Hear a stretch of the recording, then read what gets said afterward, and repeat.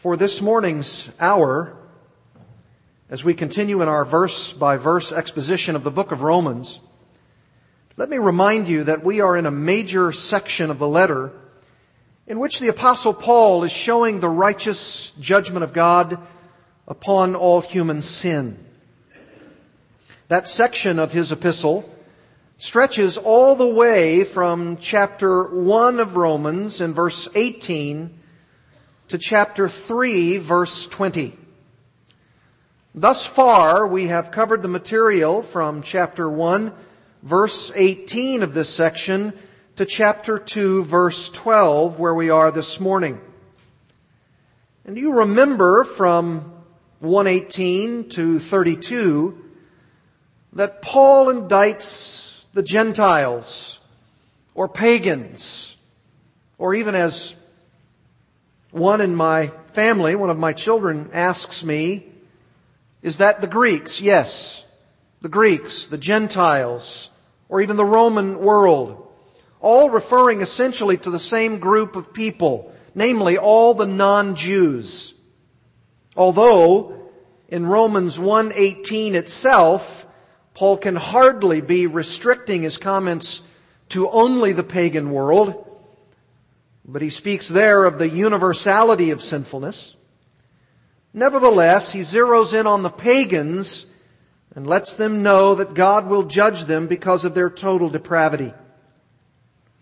From verses 19 to 32, though, I think he does build his case that Gentiles deserve the divine fury of judgment against them because of their utter sinfulness. At least them, if not primarily them. But beginning in chapter 2, verses 1 to 5, however, Paul begins to turn his guns of indictment upon his own kinsmen, the Jews. He speaks first of all in verses 1 to 5 about God's righteous judgment upon the Jewish people. Because even though the Jews would certainly agree with God's righteous condemnation of the Gentile world, the Jews themselves deserve the wrath of God, Paul says, because they themselves practice the same wickedness as the Gentiles, and thus deserve condemnation also. God's judgment of them is totally righteous and true. That's what Paul says there. And furthermore, in Romans 2 verses 6 to 11, which we covered last time, not only is God's judgment righteous, but His judgment also is impartial.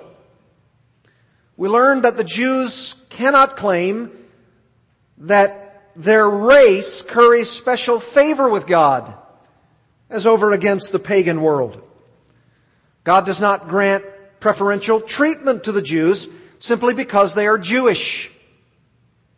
Paul says in Romans 2:6, if you remember, that He, God, will render to each one, note the universality here, each one, according to his works.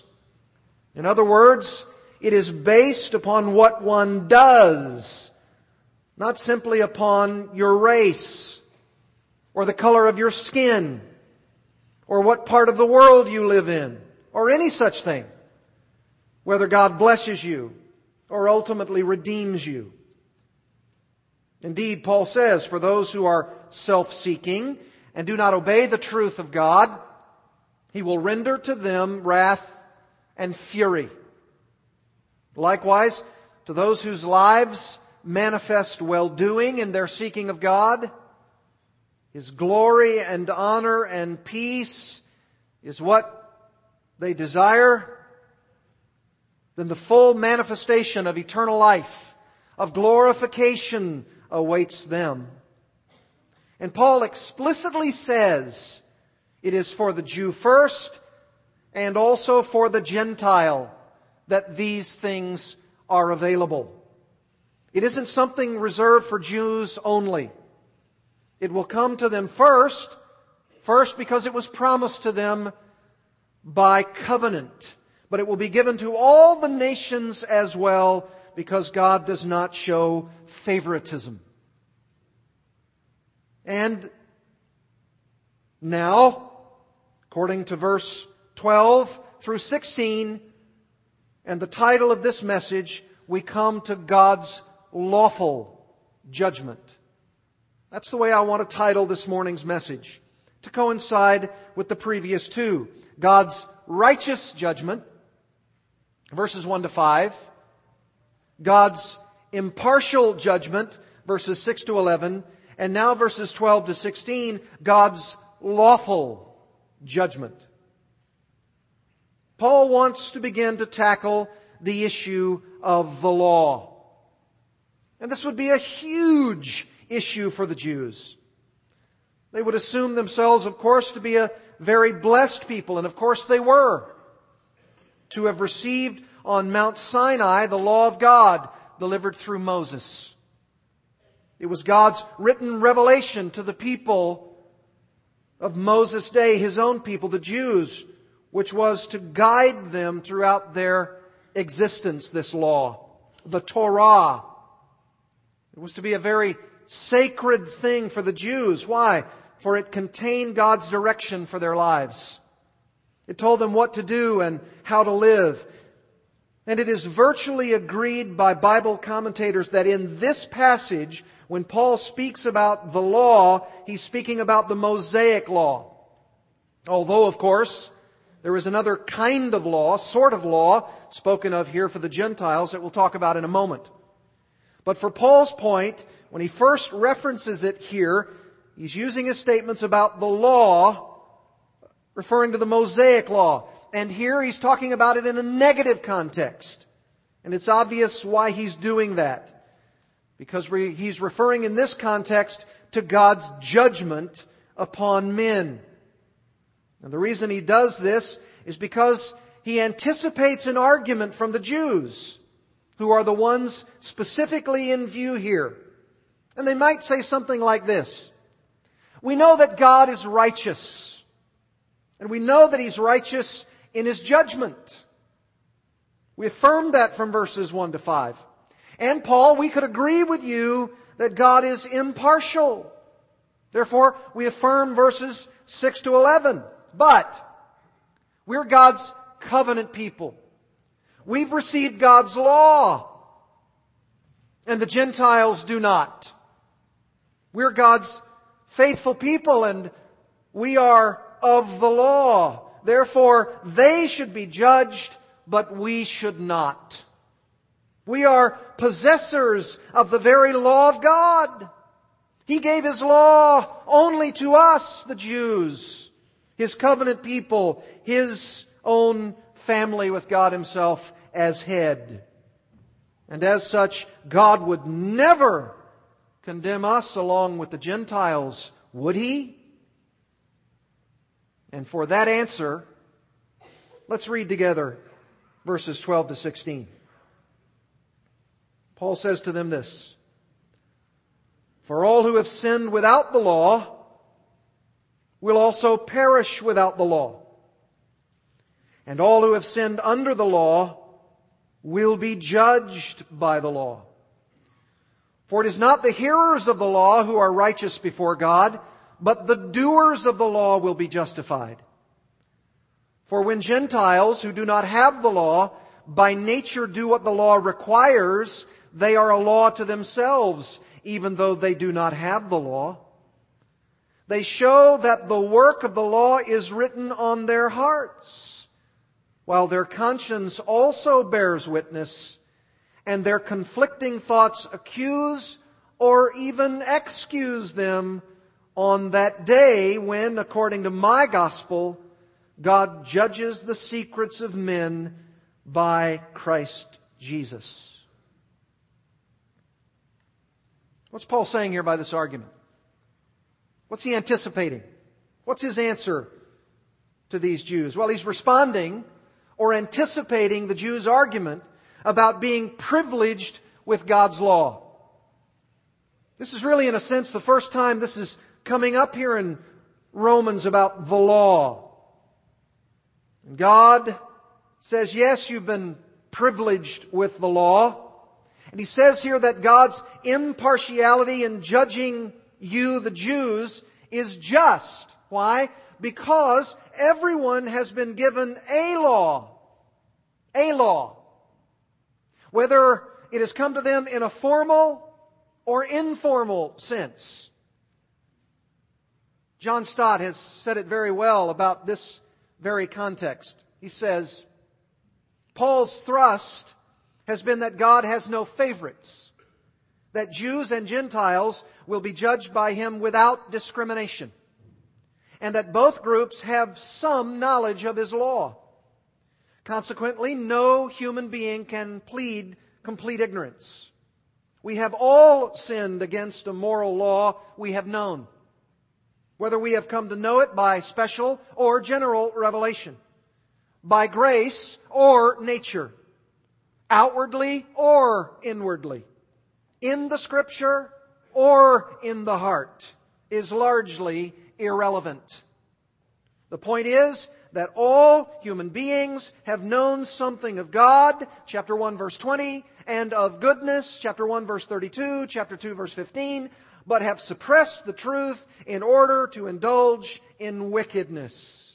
So we all come under the righteous judgment of God. End quote. You see, the issue isn't how you come to know something about God. The issue is everybody knows something about God, and everybody thus is sinning against that God, and therefore they are judged by that God. But you see, the Jews, they must have had an especially hard time swallowing that argument, definitely about the Gentiles. And especially when they compared the Gentiles as over against themselves. Oh, no. You cannot be comparing us with them, Lord. You even remember in Luke 18 when one of the Pharisees was comparing himself with that man who was unwilling to lift his eyes to heaven because he was a penitent sinner, a non-Jew. And he said, I thank Thee, I thank God that I'm not like this one. Same idea. They were God's chosen people who'd been given His moral law. Surely, you're not going to tell us, your own people, your covenant people, that we are going to be judged along with these filthy, wretched, vile, unbelieving, pagan, Gentile people, are you? But Paul says in verse 11, God shows no partiality. Everybody's condemned. Every single person. Man, woman, child, regardless of race. Every single person. That's what this whole section is about. Chapter 1 verse 18 all the way through chapter 3 verse 20. It is a barrage, and he leaves no stone unturned. It cannot be that anyone, anywhere, can claim privilege. Even the Jews. Or should I say, especially the Jews. God shows no partiality. That's verse 11. And by the way, with no paragraph break per se, he says for in verse 12, right in our text, for, meaning he wants to give us further word on God's impartiality. For, and now he wants to explain something about God's impartiality. But he does so, interestingly enough, in the form of an illustration. It's an illustration about the law. And it's really forming for us the outline of this passage, which Paul uses as an illustration of the law. And it goes something like this. And I want to give you this morning the outline. It's 3 outline points. Paul gives us 3 key principles here regarding God's law and judgment. Here's the first one. In verses 12 to 13, Paul says this: all mankind is under judgment, even the Jews. That's outline point number 1. All mankind is under judgment, even the Jews. The universality of sin, even the Jews, regardless of their privileged reception of the Mosaic Law.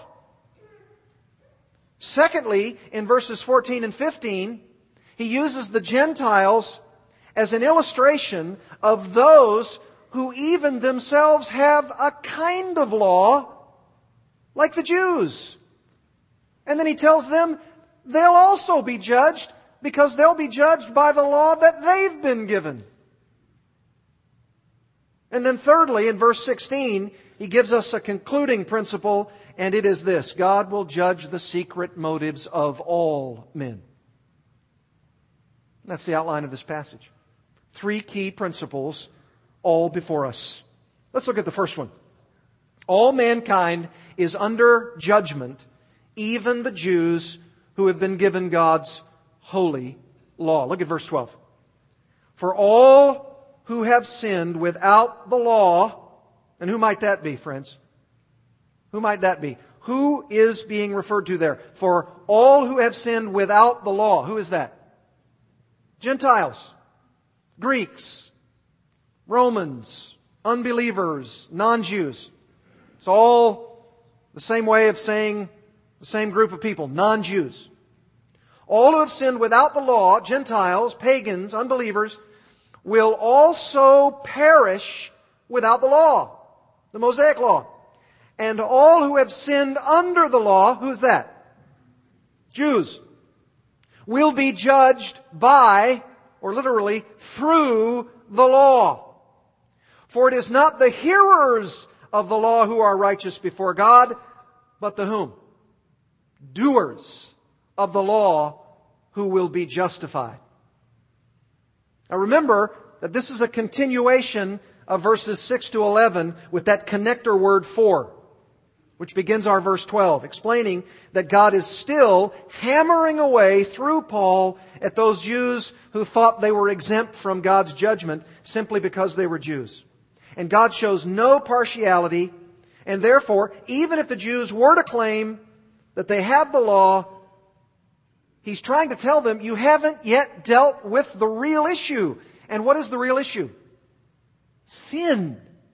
Sin. Human sin. You see, beloved, there is an axiomatic principle in the universe. An axiom. What is that? A self-evident truth. It's just true. It's a truth. And there is an axiomatic principle in the universe that no sinful people, including Jews, can claim special favor from God's ultimate judgment simply because they have laws detailing what to do and what not to do. That's his point. The point is, even privileged people like the Jews are not exempt from judgment simply because you've received a set of laws that say this is what you do and this is what you don't do. What's the point? The point is, you have to do something regarding the laws you've been given, right? You can't just receive them and say, thank you very much. Appreciate that. I have the law now. You have to do something about it. The issue is, have you done them? And of course, because of what we're talking about, keeping the law, in what way must you keep the law? Perfectly. You have to keep them perfectly. And of course, that answer will always be no. And so what does that do? It nullifies you. You can never stand before God having said, I was given that law and I kept that law perfectly. Isn't that exactly what happened with that rich young ruler who came and said, I've kept it all. And Jesus said, go out and do this and that and such, hitting him right where he needed to be hit. And what did he do? He walked away sorrowing. Why? Scripture says, because he owned much. So he wasn't willing to give up his riches. You see, the Jews can't claim exemption from judgment simply because they were given the Mosaic legislation by God at Sinai. They'll be judged on the basis of what they did with the law they were given. And isn't that just like the human heart? We don't want God to judge us by obeying the law we've been given, only that we were given it. God says at the judgment seat, "Were you one of the ones to whom I gave my law?" "Yes, I was, Lord." "Fine then," the Lord says, "you're in." No. No, it's not just that you were of Abrahamic heritage. And what's worse, maybe with the precise argument that he's making here, what's worse than this is that the Jews wanted God to zap the pagan world with judgment because of their not having received the law in the first place, and then the judgment on them because of their wicked practices as a result. Because the pagan world didn't have the law, and then they went out and did wicked practices, and the Jews come along and say, "Well, you don't have the law of God, and in addition to that, you're doing wicked things. Therefore, you're wicked people, and God doesn't have anything to do with you. And He should judge you for your wickedness." It's fairly ironic, isn't it? And that's why Paul calls them, the Jews, hypocrites in chapter 2, verses 1 to 5. Why? Because he says you condemn them, and yet you turn around and practice the very same things. You're hypocrites. And then he calls them in verses 6 to 11 unrighteous truth disobeyers, because this is what their mindset was. And then here in verse 12 he says, plainly as plainly can be said, all, verse 12, all who have sinned without the law will also perish without the law, and all who have sinned under the law will be judged by the law. Folks, that is everybody. There isn't anybody else. The Gentiles, they don't have the law. They are nevertheless going to be judged by the law they have. And it says there, verse 12, they will also what? Perish. Consigned to judgment. And those who have the law, they will also perish. They will be judged because they did not obey the law. It isn't that people will have the same exact criteria for judgment. That's obvious. You won't be judged for what you don't know about the law if you've never been given the law by God. But make no mistake about what Paul says here. All who have sinned without the law will also perish. Same judgment for both, at least in terms of the perishing. And this, by the way, beloved, I believe is the key to interpreting this passage. Or at least one key. It is a passage within a context about the judgment of God. And Paul is saying to the Jews that all who have sinned, not merely Gentiles who haven't been given God's verbal revelation of Mosaic legislation, are under the condemnation of that same God, their God, which means the Jews themselves will not escape God's divine wrath, even if they have been given God's law through Moses. And he tells them explicitly, all who have sinned under the law, that's the Jews, will be judged by the law. You know, Paul probably was not a very popular evangelist among the Jews. He's not popular. No wonder they took him to the end of the city, whether it was a city that had Jew or Gentile dominance. Why? Because his message to both of them was, if he went into a Gentile area, according to the book of Acts, he didn't start with the law, right? He started with creation. And he told them about the God they didn't really know much about. And he told them about this God, the Creator God. Or if he went into the synagogue, which was his practice, and he would go into the synagogue, the book of Acts says, 3 Sabbaths, and he would begin to reason with them, not according to God, the Creator God. They already knew that because they had the law. He would reason with them according to the Scriptures. And he would tell them about Jehovah, Yahweh, the God of the Scriptures, whom they knew very much about. And he would say, Jesus is the fulfillment of those Scriptures. Can't you see it? And both groups, equal opportunity persecutors they were. We don't like your message.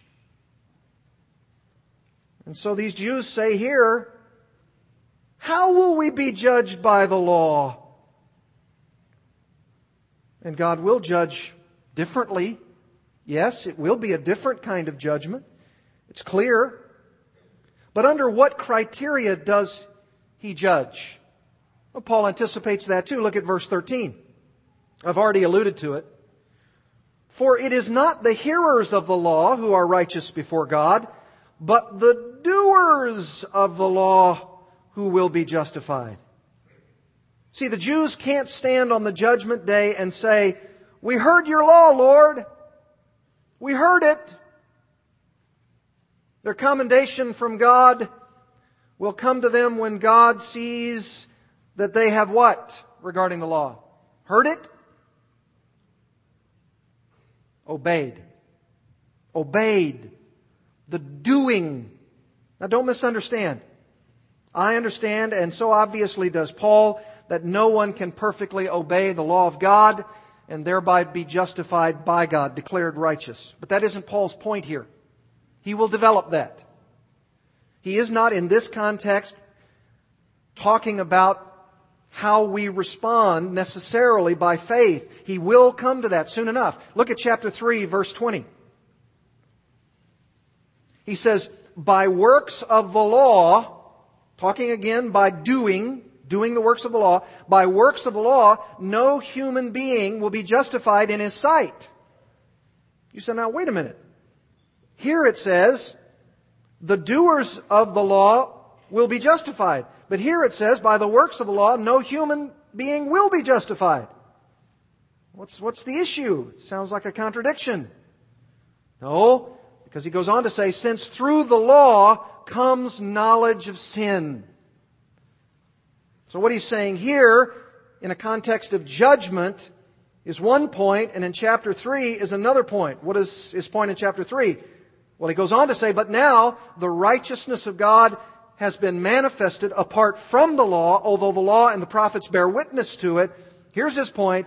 The righteousness of God through faith in Jesus Christ for all who believe. So he's not talking here in chapter 2, verses 12 and following, about faith necessarily. He's going to talk about that later on. Faith in Jesus Christ, who is the righteous fulfillment of the law. Sinners need a justifying righteousness, and no one ever had that by simply hearing about God's law. Christ did that, and we put our faith in Him. That's where we receive our justifying righteousness, not our own, but His. His point here, however, in Romans 2, is that you cannot stand before God in the judgment and say, I ought to be safe as a Jew because I heard the law. I had it in my possession. It was in my hands. I'm a Jewish person. I'm in. Nope. Hearing, grasping, receiving, it's not enough. You can't just be a hearer. It's not by your race. And I don't want to trivialize this point in any way, but in thinking about this, I thought of an illustration. What if you were driving your car around in your home area of Little Rock and your tags, your license, your registration were all up to date, everything seemed in order. You assumed that you were minding your own business, and all of a sudden you were pulled over by a policeman of our city. And after he observed you for several miles, making a number of illegal moving violations in your car, and after a protracted discussion in which the officer detailed each of the violations, both you and he then noticed other motorists with out-of-state license plates also violating similar traffic laws. And you said, hey, you ought to leave me alone and go after those guys. Besides, They're from out of state, and I'm local. And the officer says, I pulled you over because the particular laws you've broken are ones which you should have obeyed because you're a resident of this state, and they are not. Don't you worry about them. They'll also be dealt with in time and in a way that matches their crime. But you ought to know better since you live here and you took our state tests and you violated our laws of driving. But you respond, but you don't seem to understand. I have my car registration up to date. My driver's license is in order. My insurance is impeccable. You shouldn't be writing me that ticket and sending me to the judge. I heard everything the instructor taught on the day of the driver's test, and I even passed the test with a perfect score. But he says, but you aren't obeying the laws that your driver's license commits you to uphold. When you were given the laws of the state regarding driving a motor vehicle, were you told to hear them or hear and obey them? It's the same idea. Now, maybe not all of that is perfectly reflecting the scriptural data, but I think you get the overall picture. While the officer is asserting that you didn't obey the laws, you were arguing that your reception of the laws was enough. Or maybe that your paperwork was in order. Or that he should go after someone else who's from out of state. Go after some Gentile. Do anything but send me, the favored one, to the judge. You see, we are so biased toward ourselves that we want the judge, God Himself, to deal with anyone except ourselves when we don't obey His expressed will. Deal with anybody except me, of course. And the Jews really had a problem with the Gentiles and really had a problem with them about the law. But Paul counters that and tells them, you know what? First of all, you are wrong on that account because you're going to be judged and you'll be judged by your law. But secondly, Paul says, do you realize that the Gentiles, they have a law? Look at verses 14 and 15. We might say it like this. The Gentiles have a God-wrought law consciousness written in their hearts. They have a God-wrought law consciousness, and it's actually written on their hearts. Look at verse 14. For when Gentiles, he says, who do not have the law, the Mosaic law, by nature do what the law requires, they are a law to themselves, even though they do not have the law, the Mosaic law. They show that the work of the law is written on their hearts, while their conscience also bears witness, and their conflicting thoughts accuse or even excuse them. And here's Paul's illustration. Here's his illustration of the Gentiles. He wants to give the Jews who are arguing that they should be excluded from judgment because they have the law of God, or at least that the Gentiles rather should be judged because they don't have the law. Here's his illustration. He says that indeed they do have a law. Don't tell them or don't tell me or don't try to tell God that they don't have law. They do have law. What kind of law? Well, he says it's true they don't have the Mosaic law. They don't have that kind of law, but they do have a divine sense of right and wrong. They do have that. And even sometimes, he says, they do what the law requires. And we see this, don't we? We see this in our world.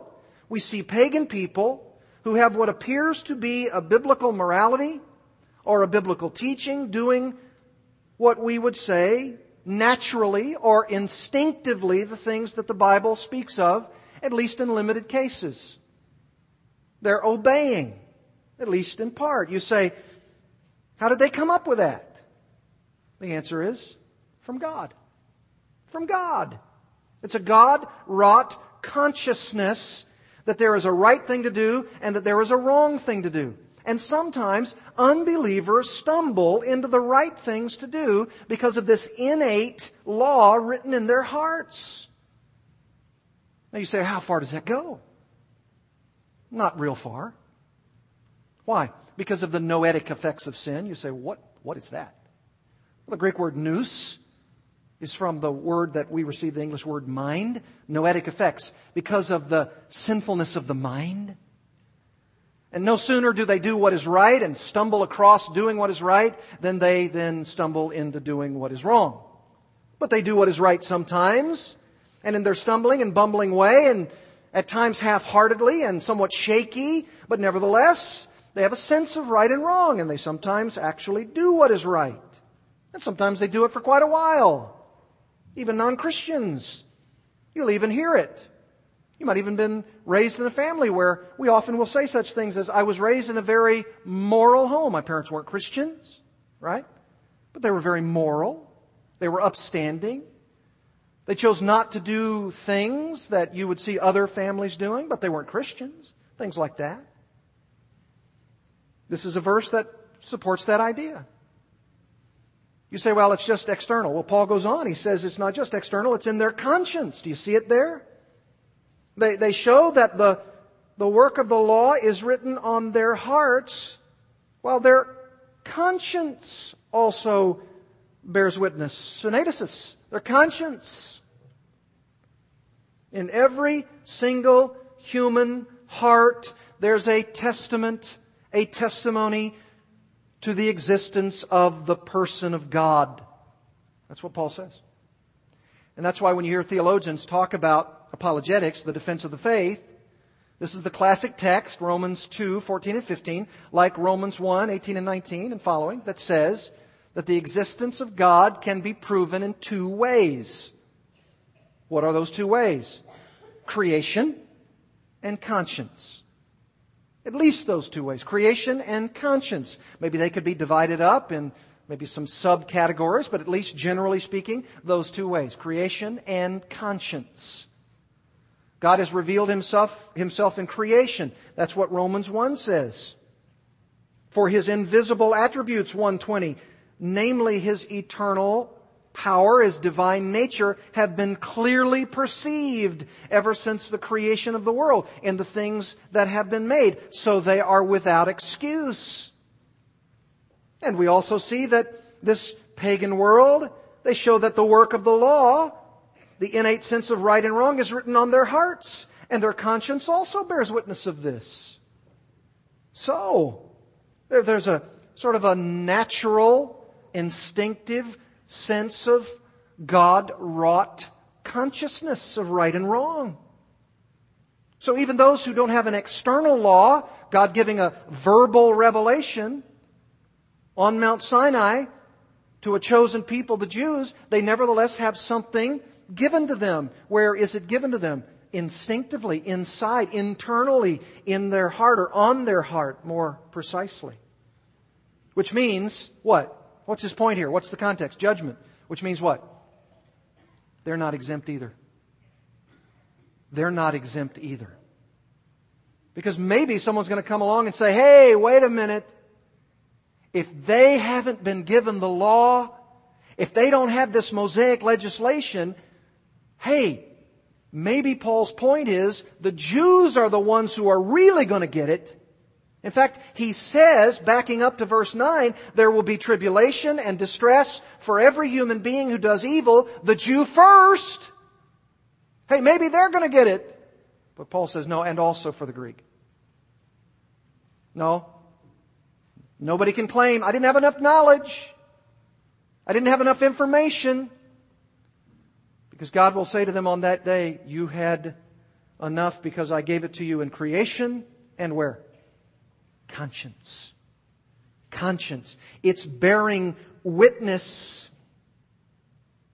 Bearing witness. And look what else verse 15 says. And their conflicting thoughts accuse or even excuse them. And at first glance, you might assume that this is speaking again of a good thing. A good thing. But remember, it's in the context of judgment. You see verse 16, God judges.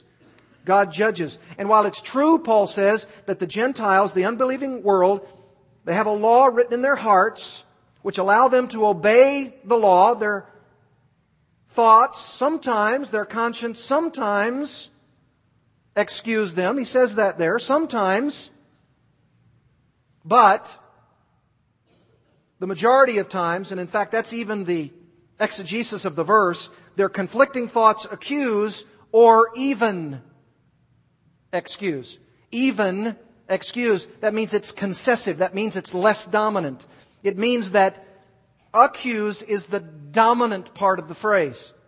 So what does that mean? Experientially, what is the predominant part of their life? What's their conscience doing? It's accusing them. It's accusing them. And what are they doing about that? What does Romans 1 say? They're suppressing the truth in unrighteousness. That's what they're doing. And God will judge them. God will judge them.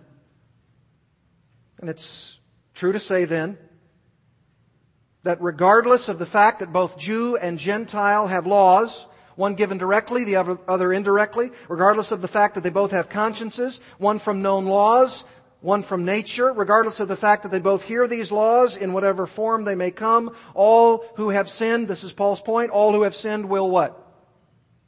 Perish. That's his point. And he really concludes with that and our outline point. And finally, number 3, God will one day render final judgment by examining the secrets of men through Jesus Christ. Look at verse 16. On that day, when according to my gospel, God judges the secrets of men by Christ Jesus. All men, regardless of race, Jew or Gentile, will stand before God on that terrible day according to Paul's gospel of faith in the glorious good news of the death, burial, and resurrection of Jesus Christ, where He will judge those who have sinned. With or without having received the law, not with the mere hearing of this righteous and holy and good set of commandments of God, with or without their consciences accusing or even at times excusing them, it will be a judgment, Paul says, of the secrets of men. You know how I've often thought of this? And I've thought of this all the years of my Christian life. I used to think of it in terms of a film. I now think of it in terms of videotape, or maybe should I say DVD. That one day, unless you're clothed in the righteousness of Jesus Christ, all of the secret motives of your heart will be revealed on DVD. Ready for that? You ready for that? That's what the Word of God says.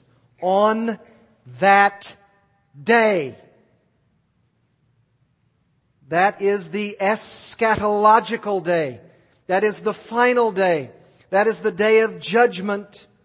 According to my gospel, Paul says, the gospel which I preach, on that day, God judges the secrets of men.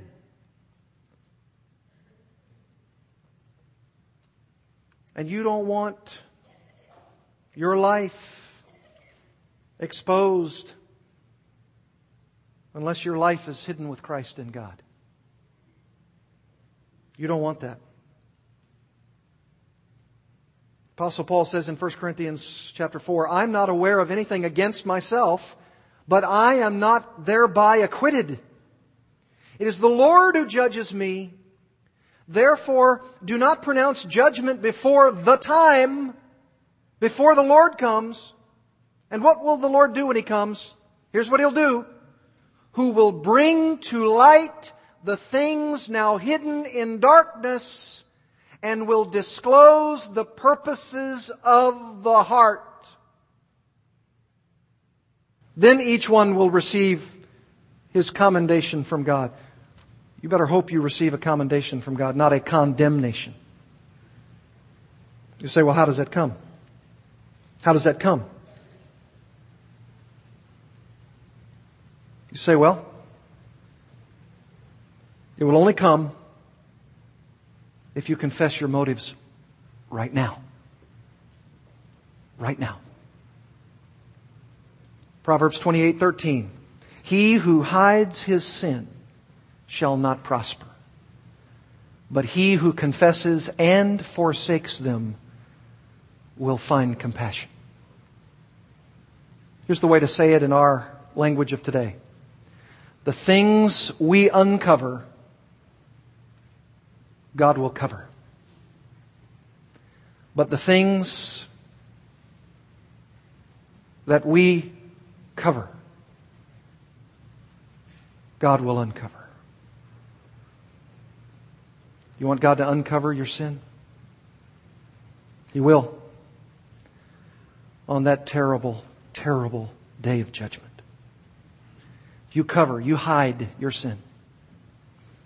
He will uncover that before the cosmos. And He will judge you severely. And if you're not standing robed in the righteousness of Jesus Christ, your sins will be paraded and you will be judged. You say, I don't want that. I want my sins uncovered. But I'm embarrassed by them. I'm shamed by them. Join the club. So is everyone else. But if you uncover them by confessing and forsaking them, God does what? He covers. He covers. He covers them with the perfect fulfillment of the law. Jesus Christ, the righteous. He covers them. You say, doesn't seem fair. Guess what? It isn't. It isn't fair. My sinful life, for which I want my sins to be initially covered so that they will be ultimately covered, for the righteousness of Jesus Christ, who didn't deserve to die, but who was willing to be beaten and ultimately killed to stand in my place so that ultimately His life would be covered for mine? That doesn't seem fair. It is not. Decidedly, it is not. But it is offered. It is offered. And for those who take it, guess what? You don't mind confessing one little bit. You say to God, I confess joyfully, immediately, that I am a sinner and I stand in need of Jesus Christ now. Now.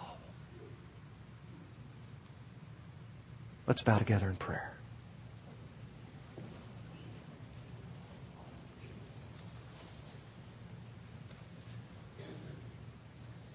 If you would but believe in Jesus Christ, repent of your sin, asking God to cover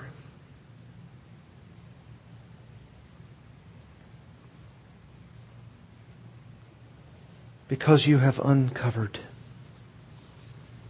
He will do it. He's promised in His Word that He will cover you with the righteousness of Christ. We read about it, didn't we? For by the works of the law, no human being will be justified in his sight.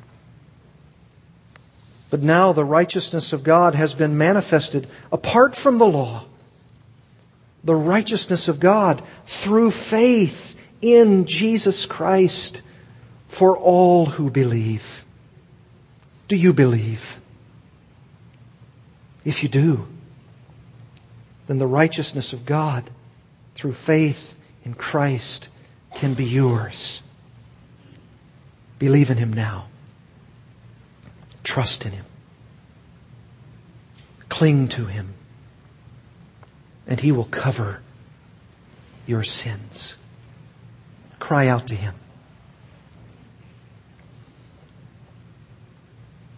Say to Him, Lord, please cover what I have just now uncovered. My wickedness, my vile wretchedness. I agree with you. I confess. I say the same thing that you say. All who have sinned will also perish. I will perish without you, Lord. Save me. Save me from perishing. Deliver me from my sin. Redeem me from the pit. Lord, don't allow me to be deluded into thinking that I can continue to cover my sin, to hide it. Because if I do, on that terrible, terrible day, you will uncover it before all. And I will be forever judged. The motives of my very heart. Oh God, I pray that in your sovereign will and the grand scheme for which you only are sovereign, you redeem those whom you have elected from eternity past.